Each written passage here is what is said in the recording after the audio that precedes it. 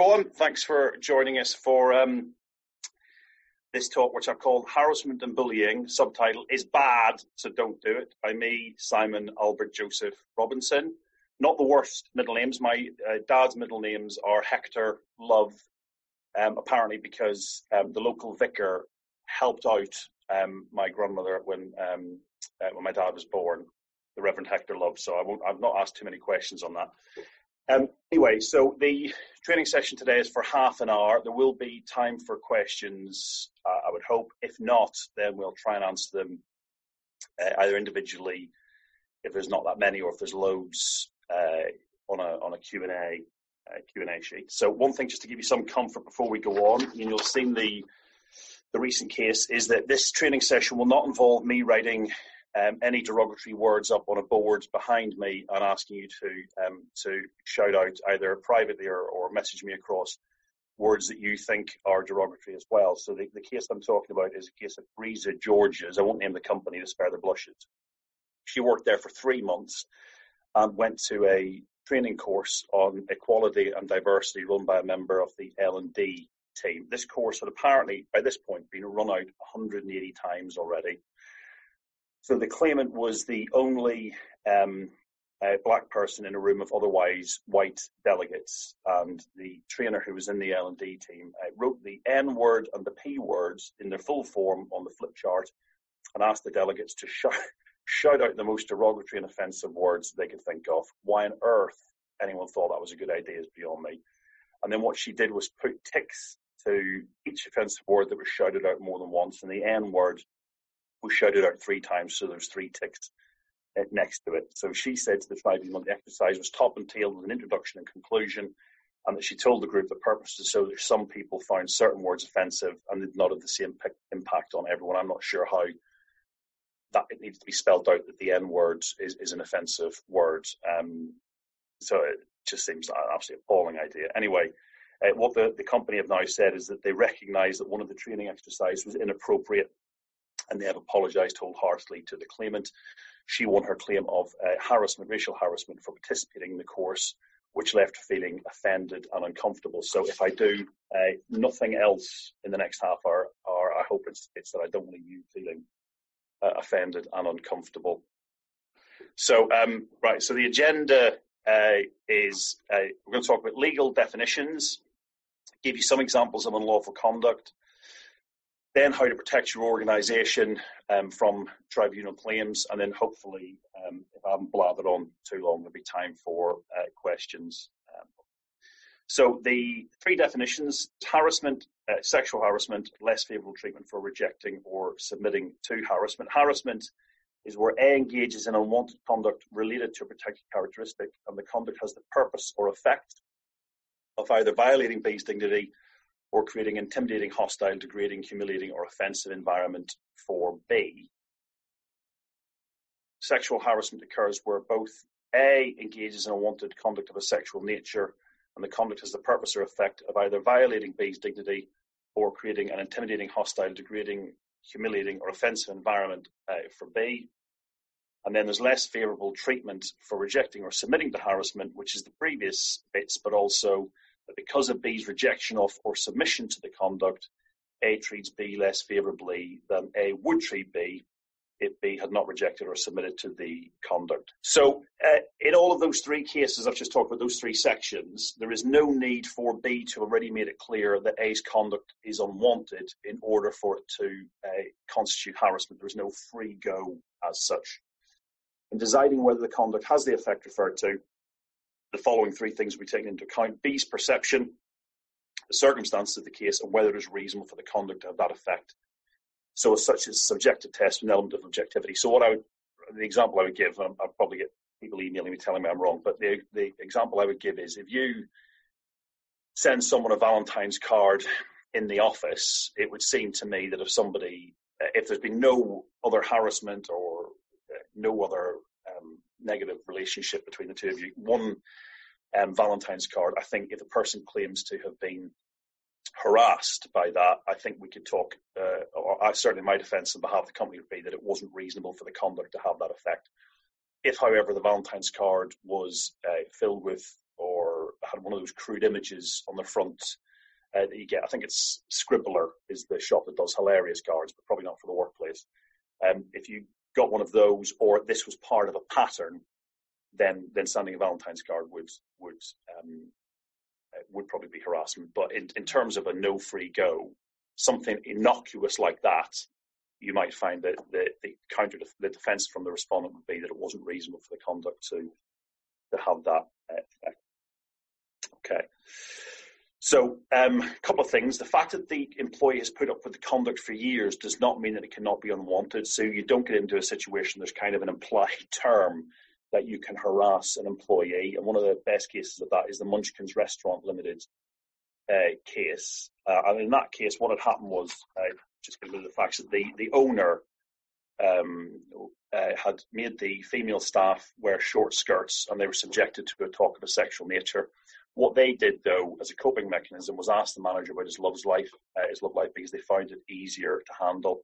There'd been a assistant manager who'd been a buffer between the two of them, the two parties, and she went ill, and then within 3 months of that, these waitresses, there's 4 of them, had all resigned in response to the harassment.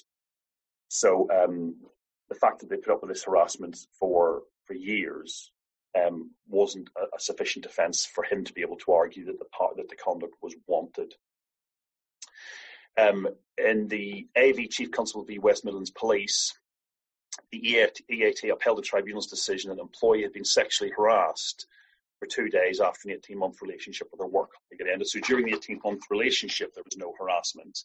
But once the relationship had ended, then he embarked on a course of conduct which amounted to unwanted conduct and violated her dignity at work. So he didn't get a free go just because they'd been in a relationship once. Once that had ended, then he wasn't able to harass her. Common sense, obviously. So bullying, which is distinct from harassment. So the ACAS guidance says bullying is defined as offensive, intimidating, malicious or insulting behaviour, and it's an abuse or misuse of power through means that undermine, humiliate, denigrate or injure the recipient. So that's the ACAS definition. I think we could all know what bullying is. Bullying isn't something that you would have as part of it could be harassment under the Equality Act or discrimination under the Equality Act, but it's not something that the Equality Act specifically defines. And bullying, of course, as well. So just on that point, whilst harassment has to be one of the protected characteristics, bullying doesn't. You can bully someone for whatever reason. So things like protected characteristics, tattoos, ginger hair, whatever, aren't protected characteristics. So you wouldn't have a harassment claim on those or a claim under the Equality Act, but you could have a bullying allegation of bullying, and I'll come on to what that would mean legally. So much like harassment claims, bullying is often in the eye of the beholder. One person's management, and we've probably all had this, is another person's bullying. The key, I think, in that is as an organisation to establish, listen to the allegation carefully, and then to decide whether the person who's referring to it as bullying is either being deliberately misleading, and they know it's not bullying, it's just trying to delay the inevitable, or whether there is some legitimacy in it that it could be bullying, it's poor management, or whether it's just a misunderstanding between the parties. So legal claims, well, there is no standalone claim to sue for bullying and harassment. Bullying and harassment claims and that's assuming there's non-protected characteristic. If the person's got over 2 years service, then they could resign and claim constructive dismissal as a result of a fundamental breach of contract, or it could be the last in a series of events. Or they could bring a claim for a personal injury, psychiatric injury, which would require 2 or more instances of criminal-style harassment. So just on that point, the harassment in the 1997 Criminal Act requires Prevention of Harassment Act or Protection of Harassment Act, I forget, requires 2 instances for there to be harassment. There isn't a requirement for 2 instances in the Equality Act. 1 incident can be enough for harassment. But I'll come on to that as well, because that's discussed by the courts. So the 9 protected characteristics are age, sex, disability, race, gender reassignment, religion belief, sexual orientation, marriage, civil partnership, pregnancy, and maternity. So it says ethnicity there, but it's race. But okay. So who can be liable? Well, the company can be liable, but in terms of, and for a constructive dismissal claim, it's only ever going to be the company. So typically you would have people there as witnesses if there's allegations of bullying that form part of a constructive dismissal claim. But if the allegation is one of harassment or indeed victimization or discrimination, anything under the Equality Act, you may find that you have individuals who are not just mentioned in the claim form, but are named as specific named respondents, which can have then an impact because they could be jointly and severally liable for any damages which are awarded. So as a general rule, there's something called the statutory defence, which would mean that the employer would say, this manager was really in a frolic of his own or her own. We had got a policy in place which said harassment wasn't to be allowed. The manager attended that policy. Everyone attended training on that policy and knew about its existence. It was a living, breathing policy that wasn't just something we drafted in 1996 and shoved in the cupboard. People had come to training sessions, and we can demonstrate that when people did harass or commit any other offence under the Equality Act, they were dealt with appropriately for any alleged offence. So they could try and argue they've got something called the statutory defence. And so if you as an employee find that your employer, when an allegation like this comes in, says you better seek your own legal advice because you're employing the statutory defence, you've just been cut loose. And I can't think of, I think of one incident where that's happened in a case where we've been representing the respondent, where we tried to run that. So usually the respondent will represent and pay for lawyers to represent everyone, the company and the individuals. If they don't, then it's because they've employed the statutory defence. And other employees can be named as well, other than just managers. Okay. So unlawful conduct, well, conduct on the grounds of protected characteristic, which is the purpose or effect of violating someone else's dignity. Well, it can be jokes, comments, behaviour, isolation, or over-familiarity. That's not an exhaustive list, but that's the kind of thing that you can have. So that case there at the bottom where we've talked about Evans v. Exactly Corporation, in that case, he was called a fat ginger pikey, and he had got type 1 diabetes and associations with the travelling community. So he brought a claim for race and disability harassment, because of these jokes. Now, unusually, in this case, the company was able to successfully defend the claim because he was an active participant in the banter culture. So this wasn't a case where someone who, in that previous case, the restaurant case, where the women in question were just trying to get by and weren't actually enjoying it. It was, in this case, this guy was part of this culture. So just on that point, just because you have somebody, if they bring a complaint, if other employees say they were laughing along with it, that doesn't mean they were enjoying it. Other people will use, the studies have shown, laughter, and the case law will use laughter as a defence mechanism because they don't want to be the person in an office who says, actually, I don't find that funny, because that can be more isolating, so they'll tend to or can't laugh along with it. So being involved in it isn't automatically a get out of jail free card. It was different in this case because he was actively participating in it as opposed to reacting to jokes about him. So effect is more common than purpose. So it's the case law. It's rare where someone goes out of their way to violate someone's dignity. I'm not saying it doesn't happen, but it's rare that comments are made with that specific overt purpose.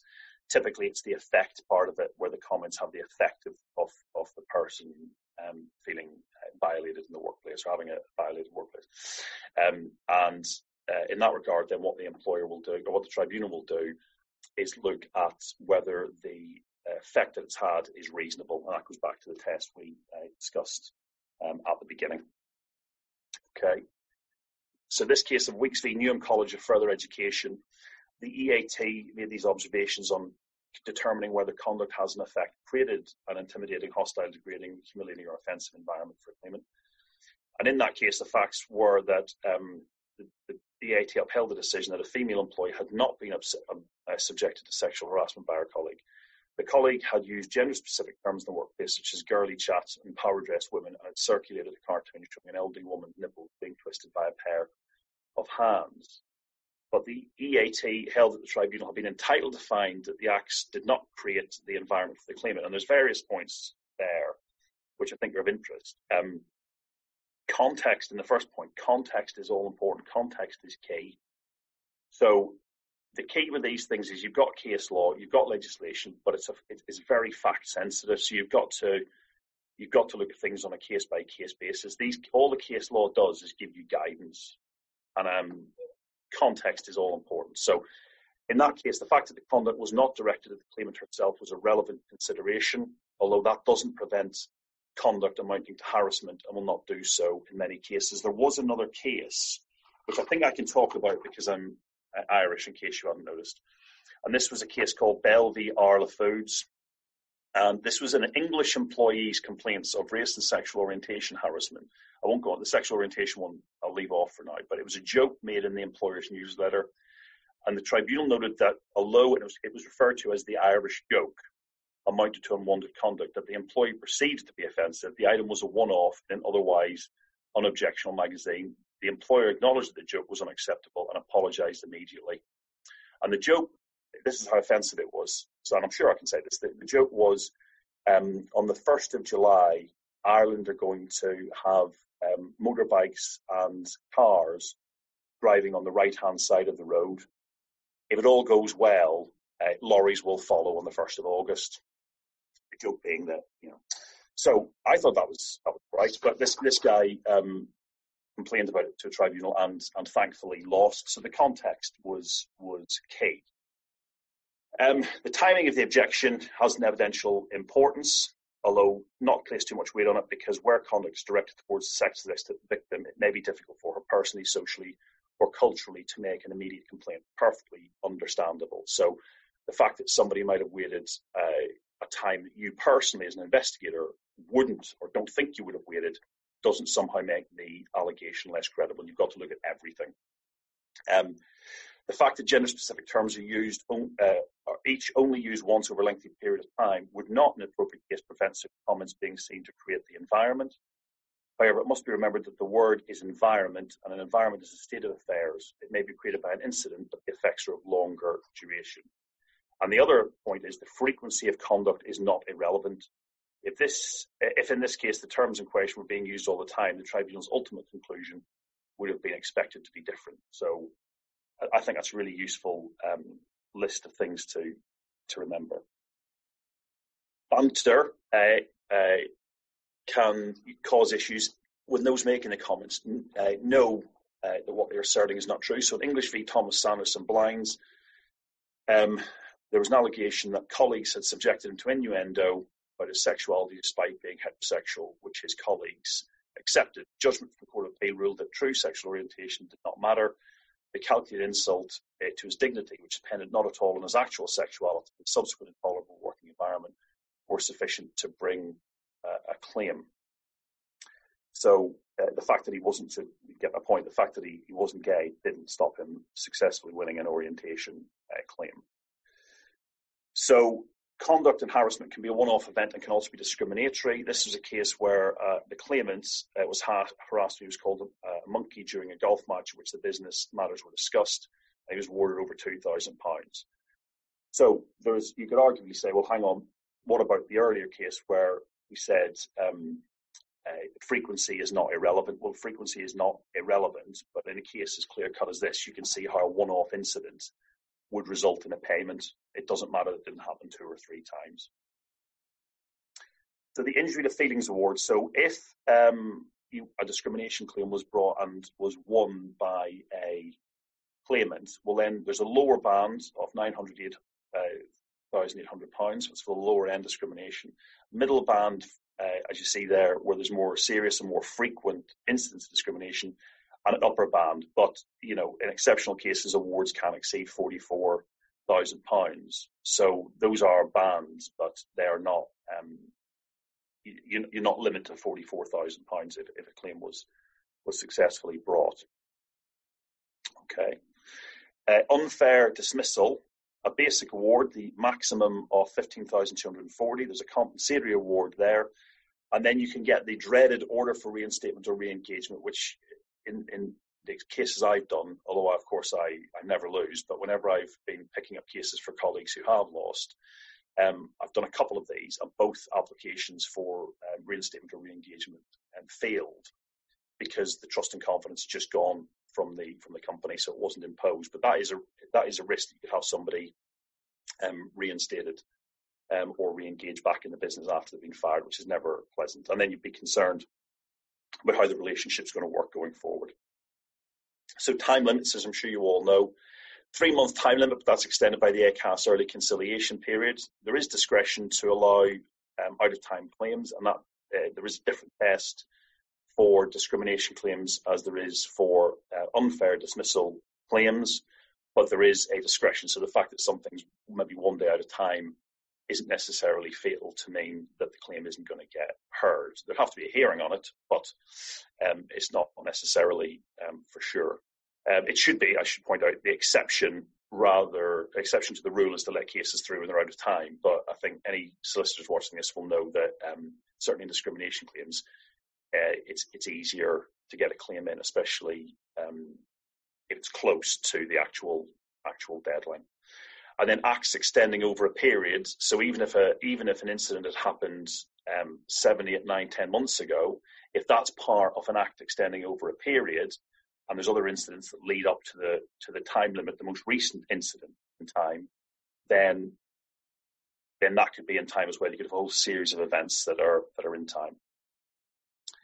So how to affect your organisation? Well, train staff. Robinson Ralph with very favourable rates. I will tell you a case that we dealt with. This is absolutely true, and anyone who's seen me speak before will know about this case. That this was an employer. I won't tell you, obviously, the name of the employer or even the industry. This was an employer who'd got a chap in who had sexually harassed a female member of staff, and she had understandably complained. So it got to final written warning points for 18 months, and he was given training on how not to sexually harass, which just it seems to me laughable that somebody needs to be getting that training. But anyway, he got that training, and after the 18 months had passed, he started to sexually harass her again. So, and he's got over 2 years service and all that, and the employer, his defence to the employer was, well, I haven't been trained in 18 months on not to sexually harass. So the logic from that must be that he needs to be trained every year and a half not to harass, how not to harass, otherwise he would harass. Anyway, ultimately, that's an absurd excuse. So he was rightly fired for gross misconduct, no claim ever brought, presumably because he didn't want to have to go home and tell his wife why he was being dismissed and bringing a claim where all of his shenanigans would be very much in the public forum. So, but at aside, do train staff about the legal implications, but also what the culture is, and it's for you to decide what your culture is as a business. But if you leave this kind of training and trying to instill this culture until too late, I've seen organisations where I'm trying to advise them at their request, I should point out, on how to change the culture. And the longer you leave it, the more difficult it is to change it. If you're starting from the beginning, and every new starter that comes in is told, this is the culture, here's the training, and you communicate and enforce a zero approach tolerance to bullying or harassment of any kind, the culture will sort itself out. But it requires a company to actually do more than just grandstand on social media about what a great employer it is. It requires them to actually do something, and that might mean you have to fire your top earner, or the guy who's the most popular one in the office, because they're sexual harassers, or because they're bullies, or they're racists, or whatever. So there might be some decisions made, and there's case studies or studies to show that the high earners can sometimes be the most detrimental to the business because they're getting away with blue murder just because they're doing an actual good job client-wise. So investigate allegations raised promptly and appropriately. It shows that you take them seriously. Don't do, as I've had before, although this was a grievance, where somebody comes in for a grievance hearing and the manager starts reading the grievance in front of them and saying, what's all this about? That couldn't show any less respect if the person tried. So there is a phrase that you've seen in social media now saying, believe the victim. Believe the victim. Is that right? No, 100% no. That is not legally justified. You take the allegation, you don't disbelieve the victim, but if you start on the preposition, or on the basis, of believing the victim, what you are saying is the person who's been accused is guilty on the basis of an allegation alone. That is not legally sustainable. You've got to investigate fairly. We had a case, and I'm going to give you very basic details, where an employer called me and said a member of staff had accused another member of staff of a very serious sexual offence, and the employer was referring to the person who made the accusation as the victim in the first phone call. And I said, no, you don't use the word victim, because you've already made your mind up then. Even if you don't mean to, subconsciously you believe that because this allegation is so serious, it must be true. And it turned out, after some investigation, that it hadn't happened. There had been some consensual stuff, but the person had panicked because of the relationship they had with the other person in the office. I won't go into too much more detail, but anyway, it turned out that it hadn't happened. So that's not to say that anyone who makes an allegation should be disbelieved. Of course, I'm not saying that. You take an allegation at face value, but you're innocent till proven guilty. The Twitter burden of proof just does not exist in tribunals, and if you run a case based on that, you will lose in tribunal. So investigate fairly, put the allegations to the person. As you would with any other investigation, is there anybody else you need to investigate? Anybody else you need to interview? We do a cracking interactive training session on this, which always gets positive feedback, and it gets people in the group thinking about, on a sexual harassment case, it gets people in the group thinking about how they would they uphold the grievance, the complaint of harassment, or would they dismiss it, and if so, why? So it gets them thinking about it. And the purpose of those kind of sessions is always to make people know when they need to ask questions from HR, as opposed to always knowing the answers, which of course would be impossible. It makes them think.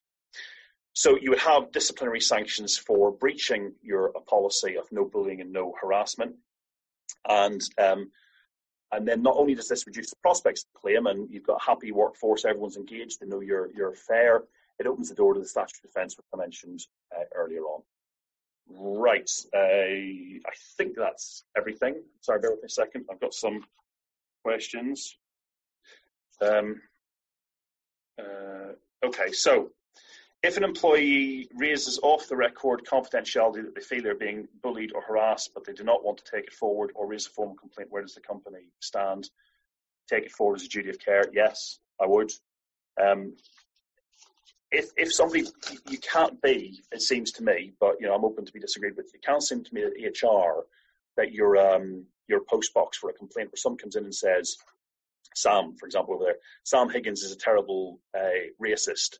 He's not, but I'm just giving you an example. He's a terrible racist, and he's made these racist comments, but I don't want you to investigate. Well, how can that possibly be right? Because then if it happens again, you knew about it and did nothing. And also, you've got an obligation to that person, because the question is, why don't you want it investigated? Is there an issue that you're scared of that person? Also, if someone's harassing or bullying them, chances are that person's doing it to other people as well. So I think you've got to say to the person, I get you don't want it dealt with, but we've got to go. I mean, you could talk maybe about having confidential witness statements, but you say we've got a duty of care to you and our members of staff to investigate it. Would be my view. How do they assess the injury to feelings award in terms of which band they place the case into? Well, so one-off incidents will be in the lower band, where there's more incidents in the higher. So what basically happen is the two lawyers will argue about it in submissions if they've lost, if the claimant has won and the respondent has lost, where they will say these number of incidents makes it fall within this band or that band, and then the judge will decide based on the number of incidents. So the short answer is one incident middle, more incidents or more serious, one incident bottom, more incidents middle, the serious stuff goes in the top bracket. And then someone said English, in the English case, didn't receive any compensation. He was equally unpleasant when commenting on the appearance of female colleagues.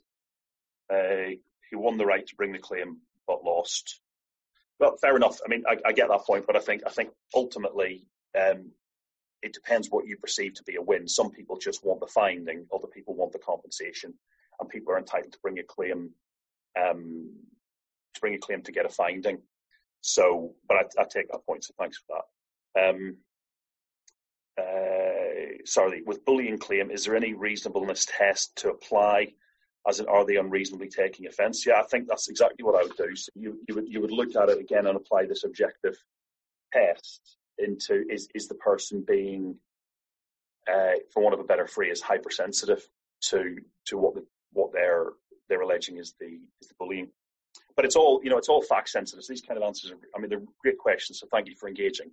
But it's very specific. So what I would say on any kind of specific basis is you would send it to your HR department or your lawyers, and you would get a view based on the specific facts. It would be dangerous, I think, for me or any lawyer to give you any specific answer to that other than look at it on a case-by-case basis. Okay. Is that, I think, that's everything. I hope you enjoyed that. Sorry it was so quick, but there was obviously a lot to get through. So if there's any questions, by the way, email me at simon.robinson@robinsonralph.com, or you can give me a ring on 07538. Hang on. 07538 237 920, and I'll try and answer your questions. Okay, thank you very much, and goodbye.